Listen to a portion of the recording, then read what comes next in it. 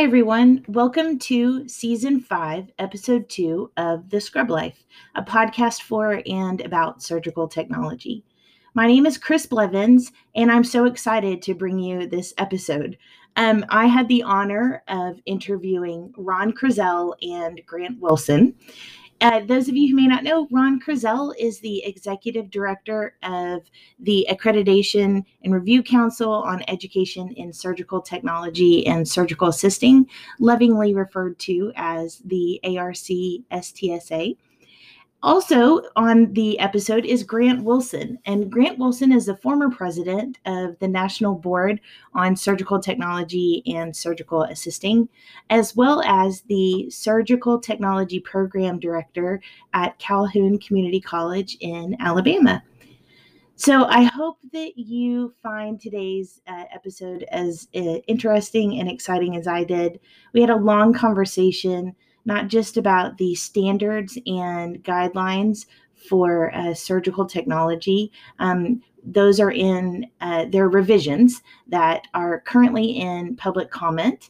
We talked a lot about the revisions and the process for how we even got there, as well as what's to come after public comment closes on September 12th. And then, of course, we talked about a lot of other hot topics in surgical technology and how you can become a part of the conversation as well. So without further ado, here is my conversation with Ron Kruzel and Grant Wilson. It is my pleasure to welcome Ron Kruzel and Grant Wilson to the Scrub Life. And today's podcast is going to be special and a real honor for me because we're going to be speaking about the standards, what we refer to as the SIGs, and how they are in public comment with some of the curriculum changes that are coming here very soon from ARC and some of the standards and guidelines and the changes that we're hopefully going to see soon. They're currently in public comment. And so, having feedback on the changes that have been suggested is really important. So before we get started on the details, Grant, why don't you introduce yourself? Tell me just a little bit about where you're at and what you've been doing. Yes, Chris, thank you. I'm a program director at Calhoun Community College in Decatur, Alabama. Started the program 21 years ago, so I've been kind of hanging around for a while. During that time, I've also contributed to our national organization at its state and local levels and participated in different ways. Just recently came off of the MB-STSA Board of Directors, and also have been doing accreditation site visits for about 12 years now. But just enjoy what I do and enjoy the opportunity to participate. Awesome. Well, thank you for that. Your role at the MB-STSA was a big part of why I asked you to be on here, specifically because I believe you were a part of that during the beginning stages of these revisions, right? Yes, ma'am. Awesome. Well, great. Well, so Ron, would you please talk a little bit about yourself, sir? Well, first of all, Chris, thank you for inviting me to participate in your podcast today, and it's a real pleasure to be on with you, and in particular with Grant. Grant has been an amazing volunteer and an associate of mine for many, many years, and a friend I'd like to count him as also. Grant and I have worked together on a number of projects, and he has served as an on-site evaluator for the ARC for, as he said, for pretty close to a dozen years now. So it's a real pleasure to be on with Grant. My name is Ron Kruzel. I'm the executive director of the ARC-STSA. This is my second stint with the ARC. I was with the organization as executive director from 2005 to 2007. program. Spent some time with the national board working on the competency assessment side and the exam side. And starting in January of 2017, I was appointed as the new executive director of the ARCS-TSA. So I have been working on the standards process since the inception, I suppose, and am happy to be here to share with everybody what I can related to the process that has gotten us to this point with the standards. And also, as Chris, you so pointedly stated, we are currently in the public comment period on surgical technology standards. And I think that's important for everyone to be aware of and have an opportunity to participate in that due process. Awesome. Well, thank you both. I couldn't agree more. So looking at the standards that are annotated, that have been published for everyone to see, it looks like, these standards go through a process at KHEP, and then they're developed by ARC, endorsed by both, of course, AST and the American College of Surgeons, but also then approved by KHEP, and the NBS-TSA. Is that correct? NBS-TSA has feedback as a public comment regarding the standards via public comment. Mm-hmm. They are not currently a sponsor of the ARCS-TSA, so KHEP policy and procedure related to standards revision requires that we, the ARC, we're a committee on accreditation within the KHEP system, get approval of our standards document prior to KHEP approval by our sponsoring institutions. And you stated those, both the AST and the American College of Surgeons. That's not to say that we've been in a vacuum. We've worked with in multiple sessions of partnership meetings with AST, NBS-TSA, and also on the surgical assisting side, ASA. But NBS-TSA has been a partner in the development of this process for many, many years. Absolutely. And I saw that the last time that these standards were revised was in 2013. So I think it's a good timing, 2021. And I think that this is, I think it's due. So I'm excited that you all have decided to revise it. So definitely. Can you guys just talk to me a little bit about the process that occurs when let's say, hey, we decide that, gosh, it's time to revise our SIGs. I guess, how do you even begin doing that? Well, I might speak to that in that, again, ARCS-TSA is what's called a Committee on Accreditation within the overall KHEP organization. Mm-hmm. There's approximately 20 committees on accreditation representing many professions. We represent 2, surgical technology and surgical first assisting. Yeah. And so the KHEP policy and procedures define basically how often the Committee on Accreditation should undergo a review and possible revision process of the standards and guidelines for a specific profession.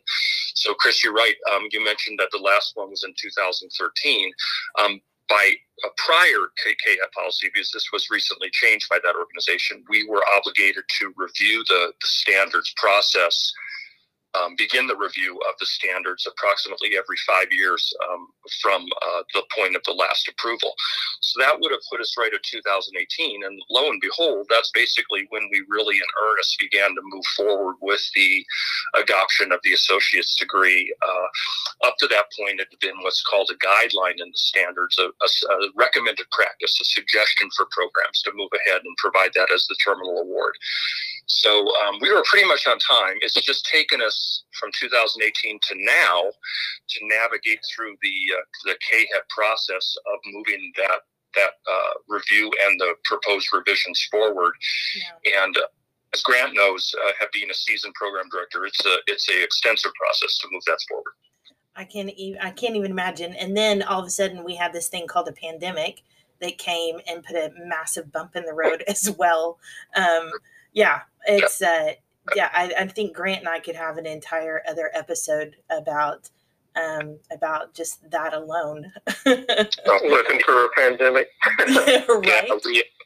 Yeah, we're really in awe of the program directors and the surgical technology and surgical assisting community. The way that the response, the rapid response that came from all of this craziness that occurred last spring in 2020, and how the programs made adjustments on a dime, and again, we're all still trying to sort all this out, and unfortunately, the pandemic is still ongoing. But really, kudos to all of our program directors. Absolutely. Well, we take wine and alcohol vouchers, I'm sure, as gifts for making it through. We'll keep that in mind. We'll figure that out somehow. Well, so Grant, from the NBSTSA's role, especially since it's you all are the ones, obviously in charge of our certifying exam.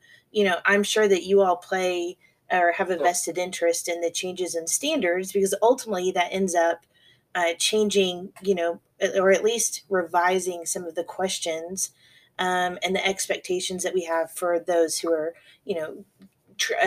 trying to become certified surgical technologists. Can you talk to me a bit about that? Yes, be glad to. First of all, with the close partnership between our organizations, it is essential that we have a standard for our education that represents the level that ARC brings. ARC is the gold standard of accreditation. By a program having the ARC-STSA accredit or KHEP accreditation through the COA ARC, that ensures that the students are meeting our national core curriculum, among many other parts of the standards. But it was a change that was made. Actually, it would have been March of 2000 when NBSTSA, back then was the LCC-ST, made the change to requiring that a person be a graduate of an accredited program prior to sitting for the certification exam. I remember that change well, because that was actually the impetus to many of our new programs coming about. And so the program that I've been a program director, I started in August of 2000. And one of the big reasons was this change to formalized education. And so without the relationship, though, that wouldn't have ever been possible. It has brought a lot of growth in our field, and it helps to just make sure that we are meeting that standard. So when a graduate takes the certification exam, not only are they meeting that entry-level requirement of showing that they've met a standard across-the-board academic level of knowledge, the fact that the student is a graduate of KHEP accredited institution then lets us know that they've had all the other well-rounded experiences to achieve certification. Right. Yeah, it's. I think it should be the ultimate goal, because it should be the ultimate standard of care, for our patients. So I couldn't agree more. I also have the luck of being the director of the first KHEP accredited program in the nation, actually. So no pressure there at all, let me tell you. But,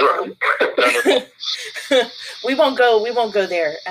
Yeah, but so have you guys gotten a lot of feedback on the, as we've been in public comment? I know that public comment goes through September 12th, if I'm correct, but are you all seeing that feedback in real time, or I guess, how does that work? Yeah, and I think that's a great question, and you sure know your dates. You're absolutely right. Public comment opened on August 12th. It's a 30-day public comment period, and it closes on September 12th. That gives ARC 2 weeks to review public comments and provide any appropriate feedback for the open hearing process. And again, the public comment is a written comment period. you need to log on to the KHEP public comment site. I think that was sent out by email by multiple organizations. KHEP sent that, I believe ARC followed up with that shortly after, on or around August 13th. All of that being said, that's a written comment process. And then institutions can register, or individuals can register for the open hearing, which is September 28th. I believe it is at noon. I strike that. I believe it's at noon Central Time, or it's noon Mountain Time, one of those two. But again, anybody who's interested in listening to this cast can reach out to the ARC for further information at any time. We're happy to share it, share that information. With regard to your question, we have gotten some limited feedback at this point, Chris. Typically, it's not real time. We requested approximately a week ago an update from KHEP on the current public comment process. Mm-hmm. At that point, there had been 16 comments logged related to our standards process. Those comments varied, did not specifically speak to the associate's degree process. There were a number of other questions related to some of the other changes that have taken place in the standards. An additional component of what's being proposed for this round of review and revision is that the ARC is proposing that qualification for educators in accredited KHEP accredited surgical technology programs, that those individuals be graduates of accredited education programs. That be an additional criteria for and qualification for educators in the programs. Mm-hmm. So that's another component that's been introduced. And then additionally, KHEP released in January 2021 a new standards template. As you can imagine, with 20 committees on accreditation and 20 sets of standards, there is some effort to try to standardize those. And so there's some base language that we all start with in each of these committees. And some of those changes are evident in the standards process at all. In answer to your question, the comments there have been a number of comments out of that 16 related to the associate's degree. Again, the intent of the public comment and open hearing period is to allow the community to express their support for or their concerns with proposed changes in the standards. So we have both support for the associate's degree that's been vetted at this point, and then also some concerns typically related to specific institutional concerns, in their specific communities and their specific schools. So those all have to be taken into account by KHEP in the decision-making process. This is a great opportunity to introduce something else, if I may. There's been also notations. Our community is really tuned into this, and there have been a number of questions regarding things such as some of the guideline language that previously appeared in the standards document. Mm-hmm. It's no longer there. And one in particular, the guideline related to the 10-to-1 lab ratio, which all of you are very familiar with as educators, that is no longer in the standard as a guideline. Remember, guidelines are suggestions for optimal practice. Right. That will be reappearing in the form of KHEP policy at the time of the implementation of the standards in January. So that has remained in place and was not edited or revised in any way by the ARC or by KHEP. That's good, because I know that we use that, and as an educator, I'm sure Grant, you please feel free to chime in. But when I'm begging for more adjuncts or more staff, telling them that that's a 1-to-10 ratio for ARC, and that it's the minimum. And so I think that gives me some backbone when I have to have those conversations with administration. Grant, can you talk about that? Yes, I think it is essential. It is hard to argue for something without it being in the standard, mm-hmm. Especially when it comes to increasing the amount of pay rope. Yes, definitely it is, I think, an essential part of it. Unfortunately, with administration at the college level, you usually have to have something to back your reasoning for those requests. And accreditation is one which usually gets the power. And unfortunately, some of the programs are so demanding, or some of the other programs are so demanding in their accreditation standards that it makes health sciences a very expensive part of the institution. And so sometimes it's hard to argue for what I need as program director because it's not in the standards. So it's good to have that support in those areas. Now, I can't say I've seen, one of the things I've seen over the last 21 years is the amazing support that we get from ARC. And I've seen this growth of our profession and our education opportunities. And the process is supportive of the instructors. Mm-hmm. It's a process that helps us improve what we do. Yeah. I know the change to the associate degree is going to be difficult for some schools. I can even say that we recently, prior to COVID, we expanded our program to 2 admissions per year because of the extreme growth of the population in our area. But every time you make a change, then it's hard. It causes some other ripple effects. Right. So we're going ahead with implementing associate degree only, but it's going to present some challenges that I'm going to have to overcome as a program director. So I'm going to be looking at other ways to recruit additional students, to advertise better on the front end to help students be better prepared to come in the program, and maybe even some adjustments to how we offer the curriculum to be better staged for a 2-year process. But I think it is worth the effort. Every time we make a change, we raise the bar a little bit. It may not be easy to accomplish, but it improves our profession. So I'm excited to see where we go over the next few years following this. Yeah, me too. So let's talk a little bit more about program director, because I think that that's something that has come up, and I wanted to get your feedback on it, because so I love that the program director, clinical coordinator, all of this staffing, I like that there's guidelines for, the need to pursue ongoing training. And I think that that's awesome, because we're really great and we're experts on what we do in the field, but sometimes that transition to actually teaching and transitioning to the classroom can be strained. But my question, I guess, is on the guideline, and for those of you who are kind of following along, it's line 228 that says the associate degree should have a concentration in surgical technology. And my question is, with the requirement for experience, the combination of 5 years within the past 10 years, with all of those things, and the fact that our associate degree programs are freshly implemented, do you think that that's going to reduce the pool for hiring new program directors? Was that maybe a concern in that guideline? Yeah, and I think that's a great point that you have brought up, Chris, and you're referencing right now the requirement for the program director to hold the associate's degree. Mm-hmm.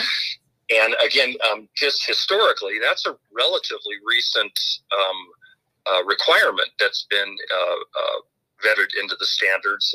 It may have, and I'll have to retrace my history a little bit, but it may have been included in the 2013 draft. And if it was earlier than that, it was probably the prior draft, which was 2008. Right. So, but it was relatively recent, I guess, although, time marches on, it's 2021 already. But at that time, the intent was to provide guideline language that hopefully provided the concentration. Basically, I think that the terminology surgical technology was used. Health sciences probably would be a better description of that. But currently, the ARC doesn't enforce or require the program director to hold a specific associate's degree in any specific area, be it sciences in general or even specifically surgical technology. As a matter of fact, the current associate's degree language that's being proposed does not designate what that associate's degree should be in. Right. It's left to the institution to make the determination what the best fit is for them to incorporate that additional coursework in. So we may see associate's degrees in applied sciences or health sciences or whatever the case may be. There are many programs that have made this transition, and they've made a very pointed effort at assuring that those additional courses really help to round out their students upon graduation, that they have those skills moving into the operating room that they may not necessarily be picking up. As you both know, surgical technology is somewhat of an entry-level profession into the health community. Right. Many of our students are typically directly out of the K-12 system, or they have 1 or 2 years of maybe college under their belt and make the decision to move into this type of education process. So again, they may be not getting those fundamental skills that we all take for granted, communication, humanities, interpersonal relationship skills, et cetera, et cetera. Yeah. Well, so I think many of us have an associate degree, and, some of us have a bachelor's degree, and some of us are way overachievers and working on their doctorate, Grant Wilson. So, or did you just finish it? Did you just finish it? I'm definitely still working on it. I'm finished, hopefully, knock on wood, May of 2023. Awesome.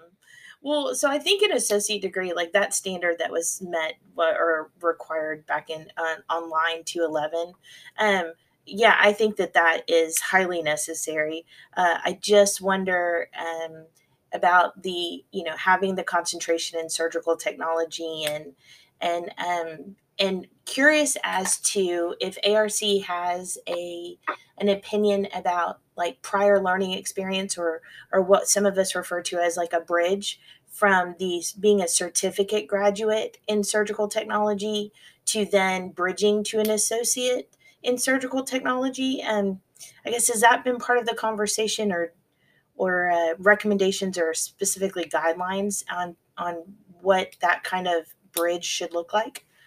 Absolutely. And there has been quite a bit of discussion, and we know, not anecdotally, we know factually that there are many programs around the country that have made the transition to associates that are offering bridge programs to those prior graduates who graduated via certificate and diploma, and those programs are very, very successful. They're getting a lot of people coming back for the purpose of acquiring their associates. So that's the first component of that of I guess the question. So in answer to your question, we do. ARC does support education in any way, shape, or form. So we have a large cadre of individuals in practice that do not hold the associate's degree, although there is evidence to support that number is decreasing proportionately as our programs make this transition. Right now, out of our 400 surgical technology programs, fully 70% plus are either offering the associates exclusively, or they're offering it with the certificate diploma track running concurrently. Wow, awesome. Again, beginning January 1, 2022, that number will jump, obviously, to all associates exclusively.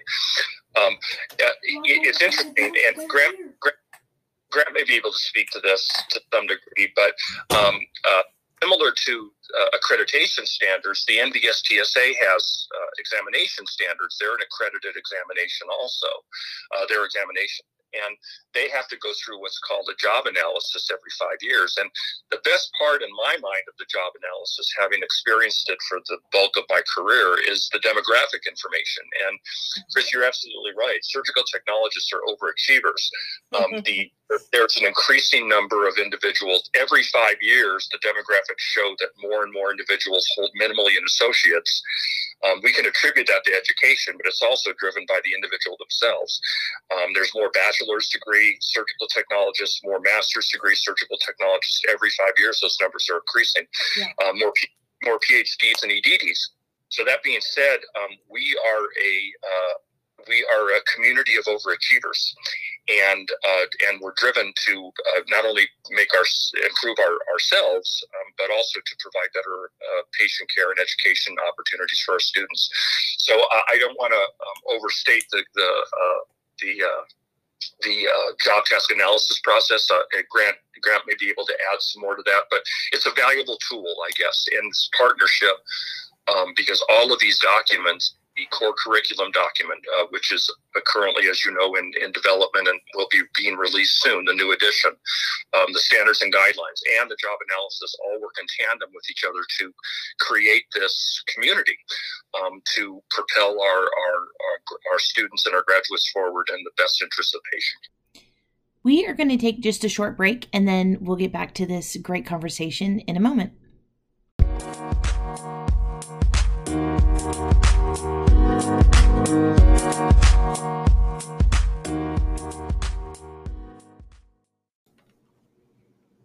All right, well, we're back from our break, so let's continue with my interview of Ron Kruzel and Grant Wilson. These things are happening kind of simultaneously with the core curriculum changes that are coming up, and then, of course, the standards and all of the revisions that we've made. And especially, I'd love to hear more about the job analysis, because I guess that would give you all this awesome insight as to where we're at really in real time, but also where we're going as a profession, which I think is really cool.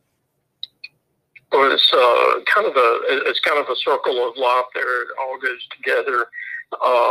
The job task analysis is done, approximately every 5 years. It does vary a little bit, but that is that survey that many of us have seen before, that is sent out to every certified surgical technologist and certified surgical persistence across the country.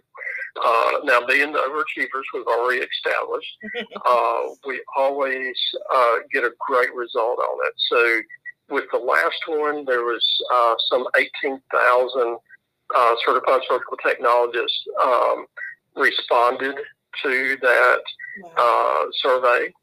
And so that survey gathers all this demographic information, but also information about what our surgical technologists across the country are doing on a daily basis. That then, as it goes through the process, leads into the outline adjustments to the actual certification exam. And so the reason for it is to make sure that the certification exams are relevant to what is being done in practice. Right. But then that information is also shared with our partner organizations. AST uses it as the basis of going back and reviewing our national core curriculum and making adjustments to it. And then with ARC and accreditation, also being a big part of the circle, and that it has also been the approved the core curriculum is the approved standard for an accredited program. So that kind of keeps it all working together, and it does kind of all occur around the same time, because one leads to the other, and the sharing of that information helps to make that work, and also just helps to make sure that our career, that our education is staying up to date with what is occurring actually in practice. Yeah. Well, I guess along those lines as well is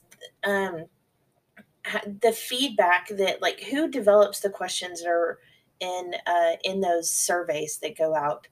You know, who decides what questions are asked of us? That a lot of that is done. It is by the testing company. So right now, NB uses PSI, that you may be familiar with, that oversees that part. So it's kind of a standard psychometric process. And luckily, there are those people that handle that part of it.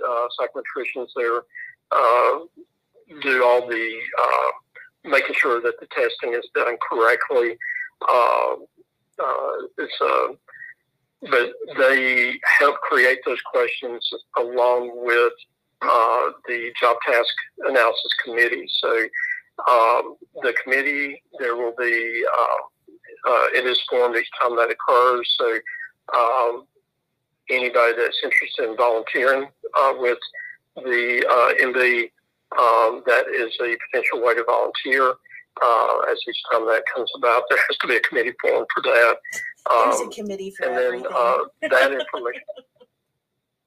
Do what? I said there's a committee for everything. Absolutely.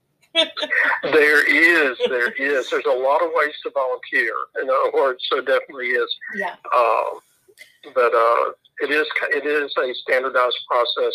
Ron mentioned earlier that MB has an accreditation also, that we are an accredited credential, and part of that is using those standard processes that are acceptable among the testing community. So it is all done in formal ways and many different steps along the way for volunteers.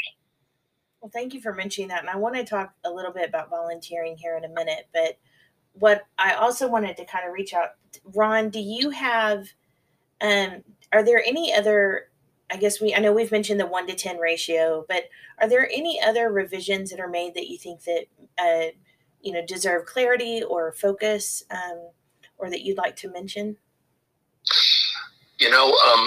Chris, the community is very active and you know this, as in my role with the ARC, I do try to keep an eye, I suppose, on the community commentary related to the accreditation process. It's very pertinent and important to us that we, act as a partner in that. And so I spend a fair amount of time overseeing, various social media boards where educators are predominant, and occasionally we'll chime in. Usually that leads to more problems and it's worse, but occasionally. And we kind of monitor that. We also survey frequently and things such as that. I want to speak a little, just very quickly, to a couple things that you won't see on the standards revision, that are burgeoning topics in the education community, and ARC is well aware of those topics, and we will be, upon completion of this standards review process and approval of the number of changes that have been made, we want to revisit with our community and start actually the next process as soon as possible. One of the burgeoning conversations in the community is, and I think we touched on it briefly before, was instructional staff in the programs. And as Grant mentioned, there's a number of professions that there are standards requirements for additional ancillary personnel. And I'll use the example of the clinical coordinator in our professional area. Currently, that's not a required position in education programs for surgical technologies. And there is a lot of discussion and anecdotal conversation and active conversation going on about, well, why can't the accreditation standards require clinical coordinators for programs, because many of our programs are one instructor operations, and it's very telling, very difficult for our program directors. We recognize when they're in a one instructor program and they're trying to administrate, educate, assess, provide clinical coverage, lab competencies, etc. There's a couple reasons why that hasn't moved forward. One is we haven't collected solid data at this point to be able to go back to our community. So we fully intend to start that conversation at the conclusion of this round of accreditation standards. We want to get feedback from all of our programs about what your specific needs are in your specific programs so that we have that data that we can cogently provide evidence that it's needed within our communities. Yeah. Keep in mind now that we're going to be surveying our program personnel. That would be you and Grant and all the other program directors and educators that may be listening into this podcast. We could also survey your administrative teams, and we'll probably see a completely different survey result based on that. So, I would concur. So that being said, moving ahead with standards changes can be a long process. We're trying to be as responsive as possible. There also has been dialogue in the community about the lab ratio. Currently, it's set at 10 to 1. It's by definition, it's a recommendation. We don't typically cite on 10 to 1 when we go out and provide a citation. If the lab ratio exceeds 10 to 1, what we usually cite on is things such as resources related to lab. Are the students being assessed appropriate in lab? If there's 15 students in the lab and there's one individual overseeing those 15 students, we typically will cite on, well, it doesn't appear that those students are being assessed enough under standard 4A1 to be regularly apprised of their progress through the program. That may be one area. It may also be a resource area. There's a program director that's doing all of this work plus administrating the program. So we may very well cite under standard 3B personnel, program director, saying the program director does not have ample time to fulfill all of their duties. So we have ways to get around that recommendation to maintain that 10 to 1, and that's what we attempt to do. But there has been, again, I'll put a point on this. There has been talk in the community, well, why can't the lab ratio be 6 to 1? Why can't it be 8 to 1? Et cetera, et cetera. And again, we need to collect data on our programs to see how we can potentially adjust that and work with our community to come to a better process and that will be more functional for our programs and also our students and graduates. I think that is that's so great to hear. First of all, I'd like to just say that my hat goes off to anyone who is a one-man show, even those two-man shows out there. Massive shout out to my incredible team, because there's no way that we could be as effective as we are with just me, especially because A, I'm a hot mess, and B, it's just a lot. It's a whole lot to go through. And also, I would say that as medically, and Grant, please speak up on this, because as the medical and surgical realm, the technology increases, I think the definition of what an entry-level surgical technologist looks like has changed. And so, whereas we used to have stainless steel instrumentation and everyone was opened, now just from a technology standpoint, that bar has been raised. And so if you have one instructor to 10 students, and just for repetition's sake, it's difficult to get through one skill and have them be as hands-on as they need to be. If you're watching 10 people and so it slows the process down. So if you have more eyes and more opportunities for those students to, practice repetitively and to have that real-time feedback, I think they're going to do better and you can accomplish more. We're having to teach robots, and nowadays a craniotomy is an entry-level surgical technology skill. We have to know that. And so I think that you're going to find a lot of great positive feedback for why just a team is needed. I can't imagine having a 1 to 10 ratio in the operating room in real life. So if we're really going to prepare these students for operating on real patients, having that team atmosphere, having that close support, I think is you're going to find a lot of support for that from educators. Grant, do you have anything to add on that? No, I totally agree that it has the technology and what a student has to know as a graduate has expanded greatly. It definitely is one of the challenges of teaching them. The more you have in lab, the harder it is to get those foundations. And I think one of the important parts of having a solid lab foundation is that the students can, once they get to clinical, focus on learning those higher skills. So if they've got their foundational skills really intact, then they're not sitting there trying to using all their mental capacity on just doing the basics. Yeah. They can then expand better and add those layers on. I know here I recently got funded for a federal grant for a new laparoscopic trainer, laparoscopic system. And the one I had in the lab was from the 1990s. It's analog. I'm the only one old enough that still knows how to use it.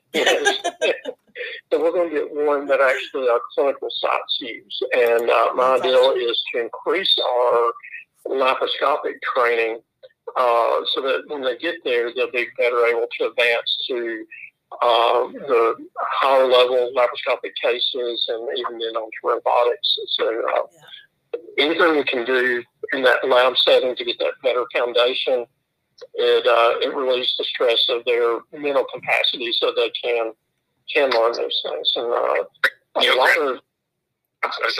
Grant, I think such a cogent point, and I just want to add one component to that. You know, the expectations. When I was educating, I was a program director in California for 12 years, and every year in lab we increased the number of touches, we increased the complexity of the labs that were practiced, the procedures that were practiced. You know, we were doing. When I first took over the program, we did abdominal hysterectomies, and we added cholecystectomies, and we added splenectomies, and we added C-sections. And every year I took them to clinical, the clinical site said, they get better and better when they come in, and that expectation continued to increase. I guess my message until such time that ARC can work with our community to require those additional personnel, because remember, your administration is going to potentially push back on that from a budgetary perspective. Until we can make that transition, and again, Grant, you're absolutely right. This is transitionary. We're working and working and working, trying to improve the process. Use your advisory board. Those clinical sites will come to bat for you and say, look, you're doing a great job getting prepared for clinical, but we would like this, and this. And take that back through your advisory board with your employers and use it with your administration to make the argument for increasing staff, increasing resources in the lab area. That's the last touch you have with those students before you send them off to clinic. It's critical. Important that they get every opportunity to succeed in the clinical setting. Your administration wants them to succeed because it counts as retention if they don't. So again, there's many arguments that can be made to your administration to make this happen. Maybe a whole nother podcast on how to approach it would be of benefit at some point. But I think I can do that. Neither here nor there. I think that there's ample opportunity, and the community itself is full of resources. Everybody is going through the same thing, and they all have their arrows in their quiver on how to address these issues. Ron, excellent point there about the program advisory committee. For the last, actually the need for the laparoscopic system upgrade came out of recommendation from our program advisory committee to increase the amount of laparoscopic training the students were getting before going to clinical. So it's something that I've then put on our discussion of resources for each of the program advisory committee meetings, and I've kept that on that agenda now for almost 5 years. But I kept it there, so there was always that documented evidence and discussion to update the question. So that allowed then, when this opportunity came along to write this grant, I already had years of documentation that we've been discussing it with our communities of interest. And the opportunity came along at a difficult time. It was actually last fall.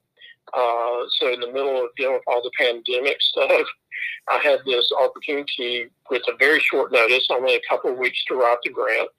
But I was like, okay, there's probably not other people writing one right now in the middle of the pandemic, so I'm going to do it.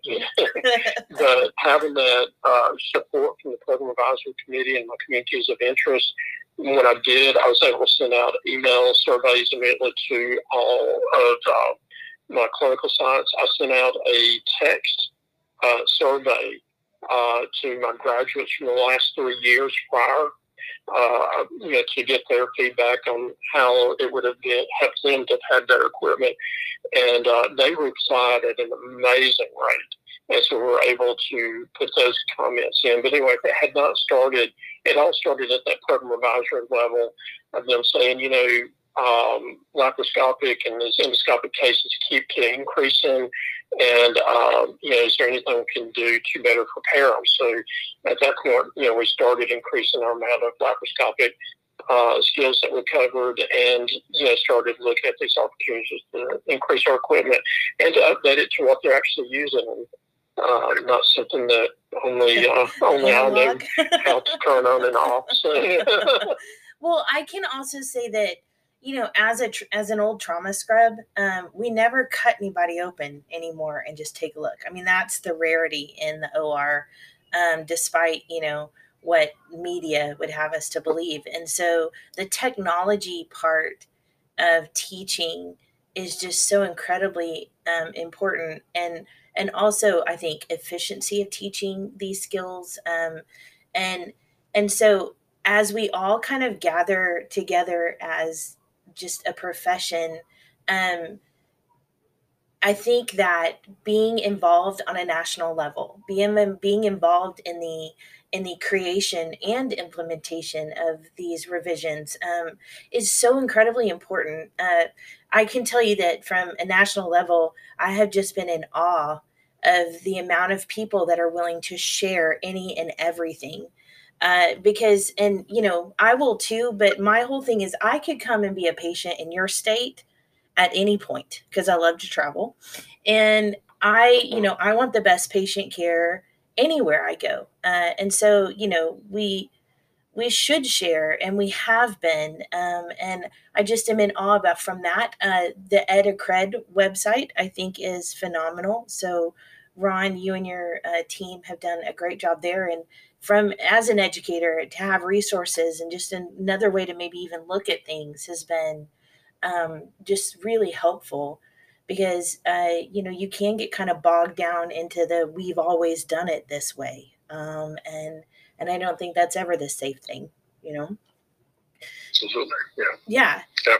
Do you also, so my next question is that, so once the open hearings are done and public comment ends on September 12th, the next step is the open hearing. Can you speak to what an open hearing is? Like, what does that mean?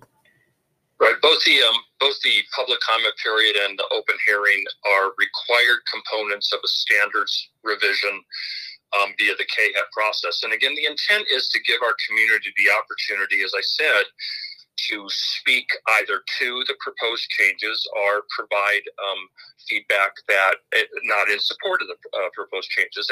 And moving to the associate's degree has been a long, protracted process.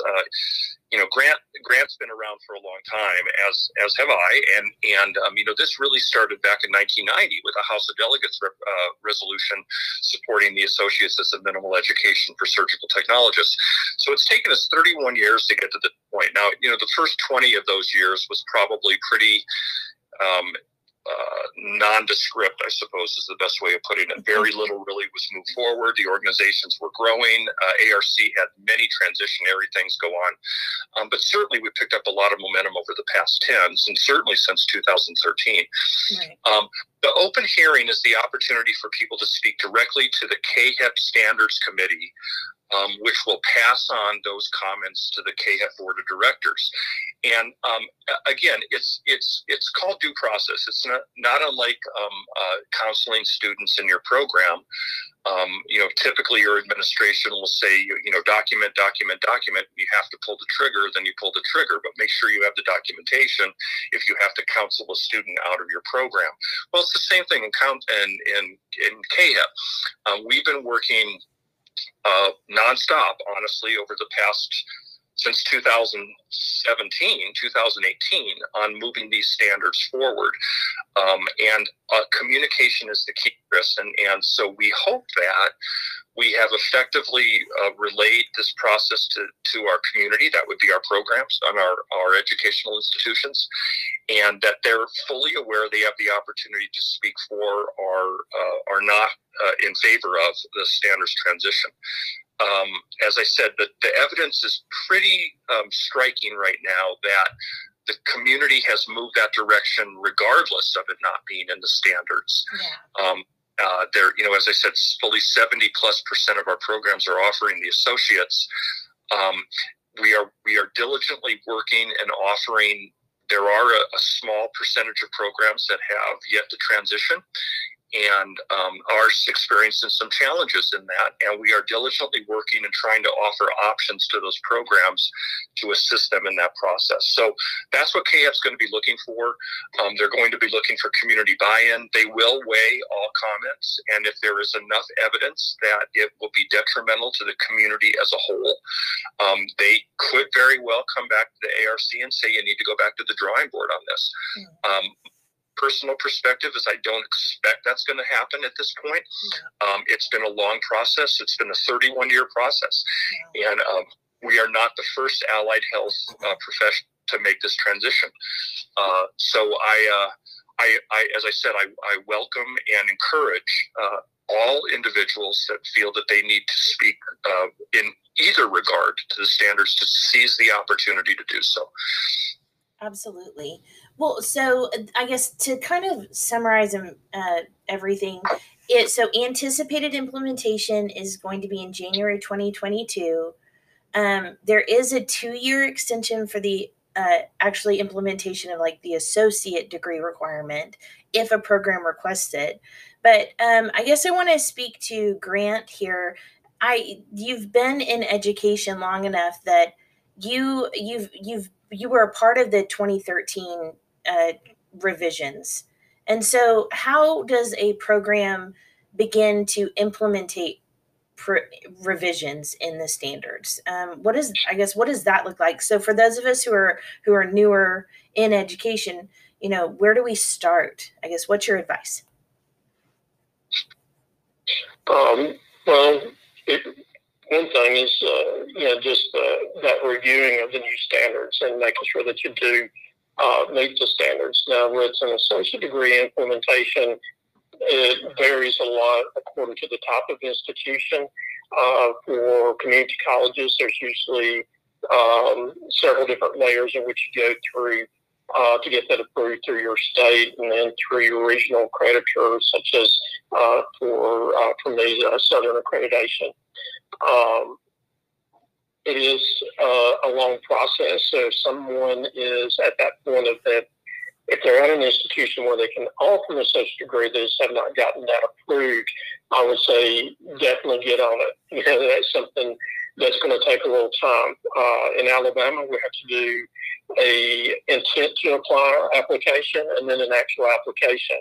And then it goes through 2 different groups within at the state level.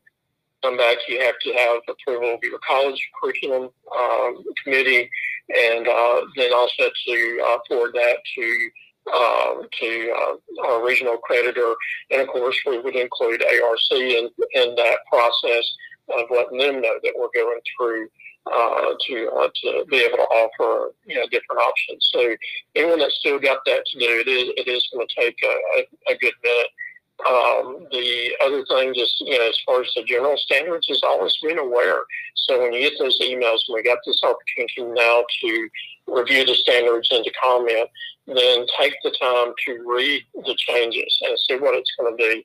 And if it's not something that's going to work for your institution, or you got questions or concerns, ask those concerns, and just be aware of it.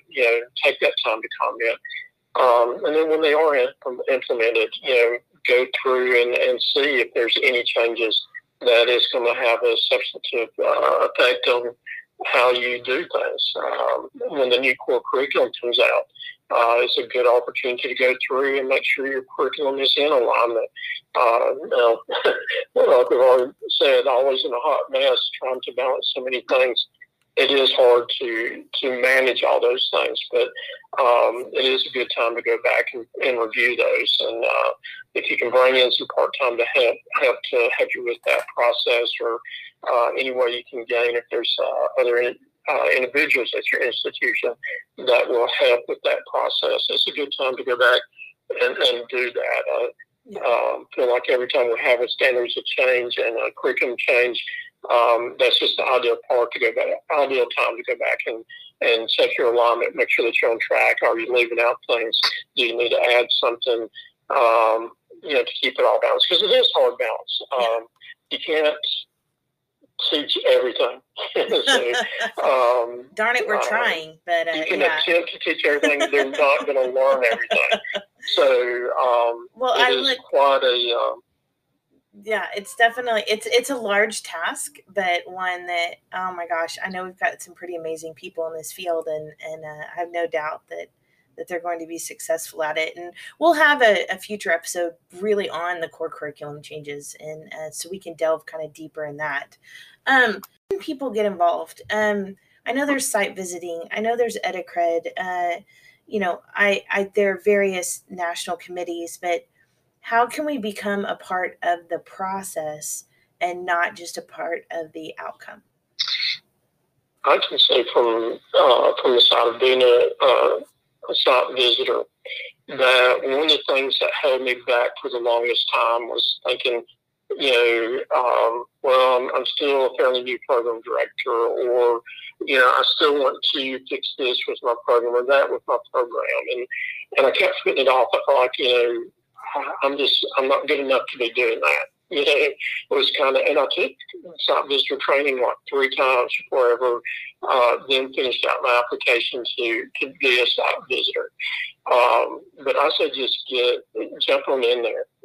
It is such a valuable experience as a program director to volunteer as a site visitor, getting to see other programs that helps you to really learn the standards. So when there are changes it's easier. You don't have to, it's not as foreign to you. So I'll never forget some of my first visits, and they're going, oh my goodness, I need to know this better, and I need to get home and fix this because I didn't have this right at my program. The thing is, there's no such thing as a perfect program. We're always in the process. And I'm always finding something that needs to be, I tell you, it's just a continuous process. But that is the amazing part of the style of outcomes-based accreditation that we have, is that's what it's supposed to be, just always improving your program. And so I'm just going to, if you have any reservations about being a site visitor, put that to the side. Go ahead and jump in there and do it. You will learn so much from doing it that it's just really, it's definitely worth the effort of doing it. Awesome. Well, Ron Kruzel, I'm going to give you the last word here. What do you think it's important to know as we've talked about, everything that we have talked about tonight, which has been just an amazing opportunity? I really, I'm an ST practitioner, and I've scrubbed trauma just like you. I spent my life doing multi-specialties and traumas and open heart, and I moved into the education realm. I became a program director. I was fortunate enough. I spent time volunteering at a national level, and I was fortunate enough to be selected as a staff representative in this amazing profession that we all work in. And it's been my life. And I would say to anyone that feels the same passion that I do, and that clearly Grant has. All of us. Jump in and get started. And if you have consternation about maybe moving into the national area, start with your state, or start with your institution. Chris, I've looked over your documentation. I'm not stalking, I just that I know you're. I stalk you, Ron. So I mean, it's only fair. I know, like faculty president or faculty liaison or some type of higher level representative within your institution. Oh, yeah, you know, how admirable. You know, you run a program, you're doing that, you've got your family. All of us are multitaskers. And if you can find time in your life and feel that passion, then by all means do it. And Grant's absolutely right. We're always looking for site visitors. As you may have figured out at this point, we were pretty much tabled in 2020 doing site visits. So we have a big backlog of visits that we're trying to do. We're currently doing it virtually. We'll be moving back to a hybrid approach where we're doing both for on-site and virtual, hopefully in 2022. If you come on board, we're not going to throw you to the wolves. You'll be teamed with Grant, who's one of our more seasoned and veteran and excellent site visitors. And so we'll put you with Grant. He'll show you the ropes, and we'll do that for a couple visits until you're ready to move up the chain a little bit. There's us. NBSTSA has wonderful volunteer opportunities to work in exam development. You'll learn so much there too. I just think, the strength of us as a profession are the people that are listening now. And we, I want to thank you for your support of the ARC, and just know we're here to partner with you. Absolutely. I can tell you that I went through my first accreditation visit or re-accreditation visit at the end of 2019. And, I had PTSD from JACO visits as in the operating room. And it was the furthest thing from what my experience was. It was an awesome experience. And one that I learned so much of, and just, it was more of a mentoring, it was just a positive experience. It was stressful, and because the expectation to be perfect is there. But at the same time, it just, it really shines a light on how supportive we all are to each other, regardless of what our alphabet soup is in front of our name or behind it.